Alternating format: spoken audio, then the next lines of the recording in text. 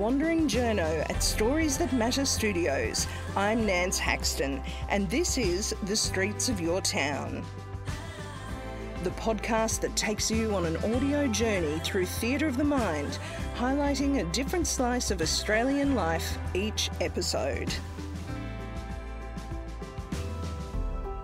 It's a strange thing indeed to connect with a country on the other side of the world to where you grew up, so much so that you feel the same sadness when leaving it as you do when you leave home. But this is the experience of Luca Bloom, the great Irish songman who for more than 40 years has put his passion for social justice to music and given voice to those who aren't often heard or recognised. His songs have touched a chord in Australia, so much so that he has now toured the country more than a dozen times. In this episode of Streets of Your Town, Luca Bloom tells us about the euphoric joy he feels seeing a Fremantle sunset and feeling the appreciation of his Australian fans wherever he goes. Well, Luca, thank you so much for giving us your time today. Beautiful. Great. Thank you very much. But I wanted to start by asking you, 12 visits to Australia. Goodness, what keeps you coming back? My lucky 13th tour of Australia. I first came in 1992 and fell in love. It was love at first gig. And it's a very strange thing to travel over so many countries between Dublin and Sydney and arrive in a country where I feel so completely at home. But that's the way it is. I don't, just say that for effect. It's the only country in the world when I'm on the plane going back home to Ireland that I feel a mixture of emotions of both joy to be going home and a little bit of sadness to be leaving Australia. Because it strikes me listening to Refuge that you're quite the world wanderer. There's stories from so many places on that album. So really it's a big compliment, I suppose, to Australia that you feel that way. Well, something happened. You see, what a lot of people wouldn't really know about me is that when I came to Australia in 1992, I wasn't a kid. I was already 37. And I'd been struggling for about 15 years in many ways, but including professionally. And so in 1990, I released this album, Riverside, and it got a huge amount of airplay all over the world, but especially in Australia. So when I arrived in Australia in 1992, I was 37 years old. I'd been struggling for 15 years, but there was a huge audience at the very first gig. The first gig was packed out. There were 2,000 people there in the Enmore in Sydney, and I was very moved and very affected that here was this place that had no sense of my history, that just embraced my songs, and it gave me a great feeling of connection and confidence. And I made a decision right there and then that Australia would forevermore be a country that I would want to return to, and for as long as I possibly could. And so here we are 27 years later still singing. Does it say something too about the resonance, I suppose, between the Irish story and the Australian story, even though they're on opposite sides of the world, obviously, but are there common themes there that you've experienced? I call Australians paddies with suntans. I mean, the connection is huge, It's obviously many of my countrymen and women were forced to leave Ireland across many generations and found themselves mostly in America, but many of them found themselves in Van Diemen's Land and making their way throughout Australia over the last 200, 300 years. And obviously in recent times, since the 1980s, so many young people have made the choice to come and live in Australia. So, yeah, there's great symmetry between the story of Australia and the story of Ireland. And I noticed that you love certain things about the Australian character too, and perhaps some that we even at times struggle with ourselves. The tall poppy syndrome has been getting a lot of debate in Australia, whether this is a healthy thing, but I hear that you quite love that and the Aussie sense of humour, that self-deprecating wit. Well, one of the things I like about Australia is that physically it's an enormous continent, but there is there's a sense of decency and a lack of imperial ambition about Australia that really appeals to me. I think that Australians the one thing Australians take really seriously is sport, and you're the worst losers on earth. But apart from that, you don't take yourselves too seriously, which is the way life should be lived. There's a sense of community here. I go around Australia, I see firefighters, I see lifesavers, I see even the kids down on the beaches who are working with their parents to learn how to become lifesavers in the ocean. The doctors who go out into the stations to help people with the animals and help the farmers. And there's a huge sense of community all throughout Australia. So people take their community very, very seriously, but they don't take themselves very seriously. And I think that's a very healthy mix. And I see that in one of the songs on Refuge, of course, Luca, as well, the Didiri. As soon as I saw the name of it, I thought that's got to have an Aboriginal connection. Can you tell us a bit about how that came about? Well, that song is my proof that not everything on the internet is bad. Because I was looking for something, and I can't remember specifically what I was looking for. It was something to do with stillness, and I stumbled upon this Didiri, which is this is a story that belongs to a place called Tipperary, which is 200 kilometres south of Darwin. Wake from urban sleep, calling me deep within.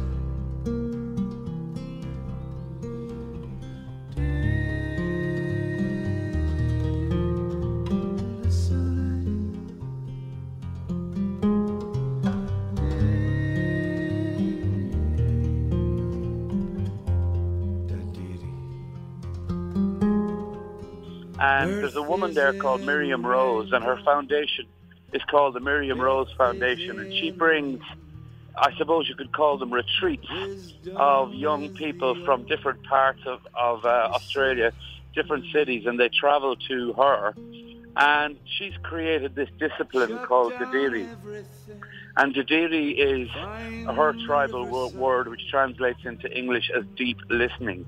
And the purpose is to teach people, especially young people, the value of sitting with nature, sitting by the river, sitting with the animals, listening to the birds, getting in touch, connected with nature, and ultimately getting connected with your own true self. And it's a very, they have a kind of an explanatory little video clip there on YouTube, and I found her and I found this practice to be really inspiring to me. It connected with me, and as a result of which I wrote this song, and I dedicate it to the Miriam Rose Foundation. Oh, and have you been to Daly River, or would you like to get out there? I haven't been to Daly River. Would love to go, but it's just, when I come to Australia, it's all about singing, and I've never gotten to sing a song or do a gig in Darwin.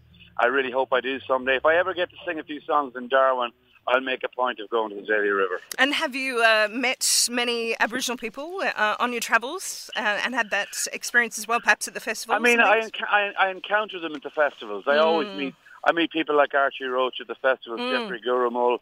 These are people I greatly admire, amazing artists, and I'm really happy to see that in more recent years, more and more people from other backgrounds in Australia are connecting with those artists and enjoying their music and learning something from their culture.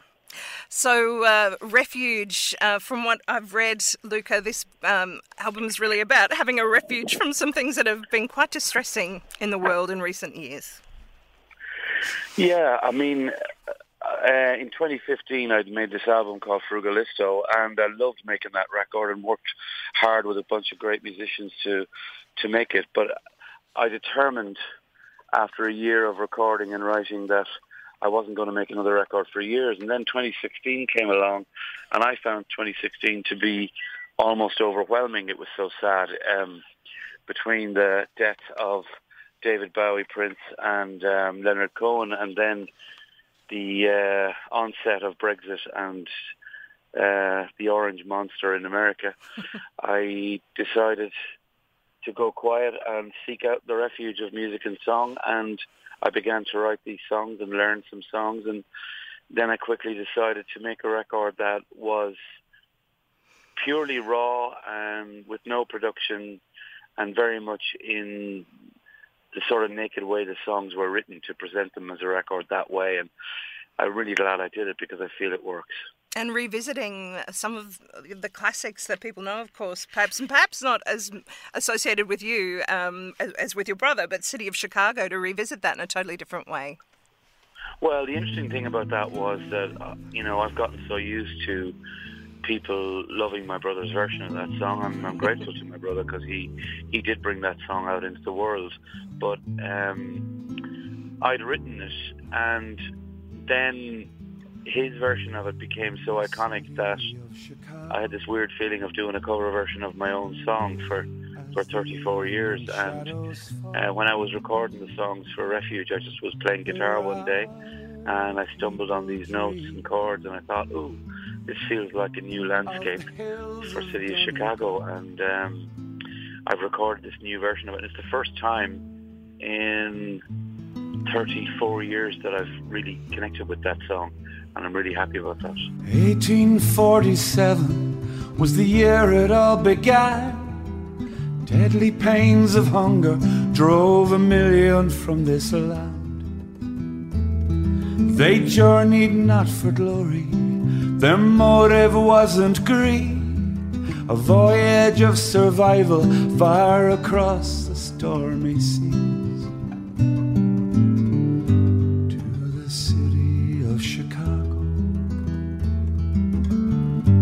As the evening shadows fall, there are people dreaming of the hills of Donegal. It was wonderful listening to it and just thinking, I know the lyrics to this. Oh, it's that song. So, yes, it does sort of creep up on you. It was beautiful. Thank you. So, with the podcast that I do too, The Streets of Your Town, I always ask people if they have a favourite street or a place that they think of that when they're thinking that they just want some comfort, or a place that they love. Is there a place like that for you in Australia? Well, it's really in Australia. Or in Ireland. Both would be great. Okay. A place or a street in Australia that would be significant for me. That would probably just be downtown Fremantle. What is it about there that makes you feel at home? I think the history of Fremantle is absolutely fascinating. I think it being this, small port with the whole prison history that it has, where effectively the whole town was a prison, and a lot of Irish Republicans were imprisoned there. That's interesting enough. But then you go into the Portuguese, the Greek, the Chinese, the Japanese, the Indonesian, and it's a small town. I mean, it's not a big city. I know it's next door to Perth, but Fremantle is a very independent. It's a city that's very independent of Perth. And Perth's almost independent of Australia in many ways. They like to see themselves quite apart. You're absolutely right. And when you're in this part of Australia, you're, on the one hand, you're 1,800 miles away from the nearest Australian city, which would be Adelaide, and then you're 5,000 miles away from the nearest other city, which would be probably Cape Town. And I just find it absolutely fascinating. And I also happen to have some really good friends there. And so we always make sure we end our tours in Fremantle. And that way, it's in Fremantle that I say goodbye to Australia. And that's kind of an important couple of days where I really spend a bit of serious quality time. The touring has been done, the gigs are over, and I'm just hanging out with some friends, some of whom are Australian and some of whom are Irish. And that's magical for me, and it is also the place that I'm going to get very twee and poetic now. It has the best sunsets I've ever seen, and so it's where the sun always sets on my tour in Fremantle, and that would be, off the top of my head, that would be my chosen spot. Yes. But there are many places, we're on our way into Noosa now, and that's pretty magical. And then we go to Byron in a couple of days' time. So I could make many choices, but for Australia, I'm going to say Fremantle. And interestingly, if you want me to give you a street in in Ireland, I would say, I'm really happy to say this because it's finally the place I call home.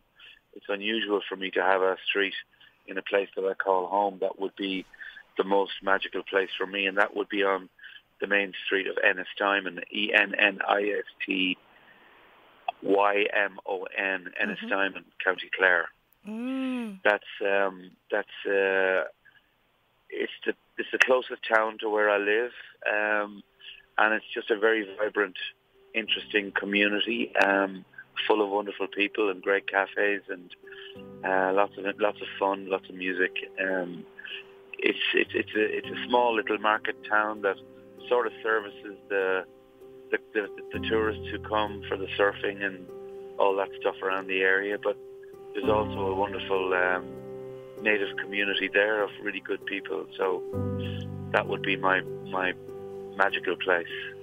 Oh, well, thank you so much for joining us on Streets of Your Town and for doing this interview with us, Luca Bloom. Really appreciate it, and good luck with the tour, which kicks off tonight at Noosa, of course.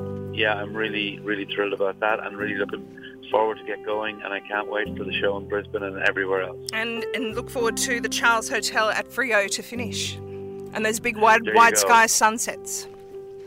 I can't wait.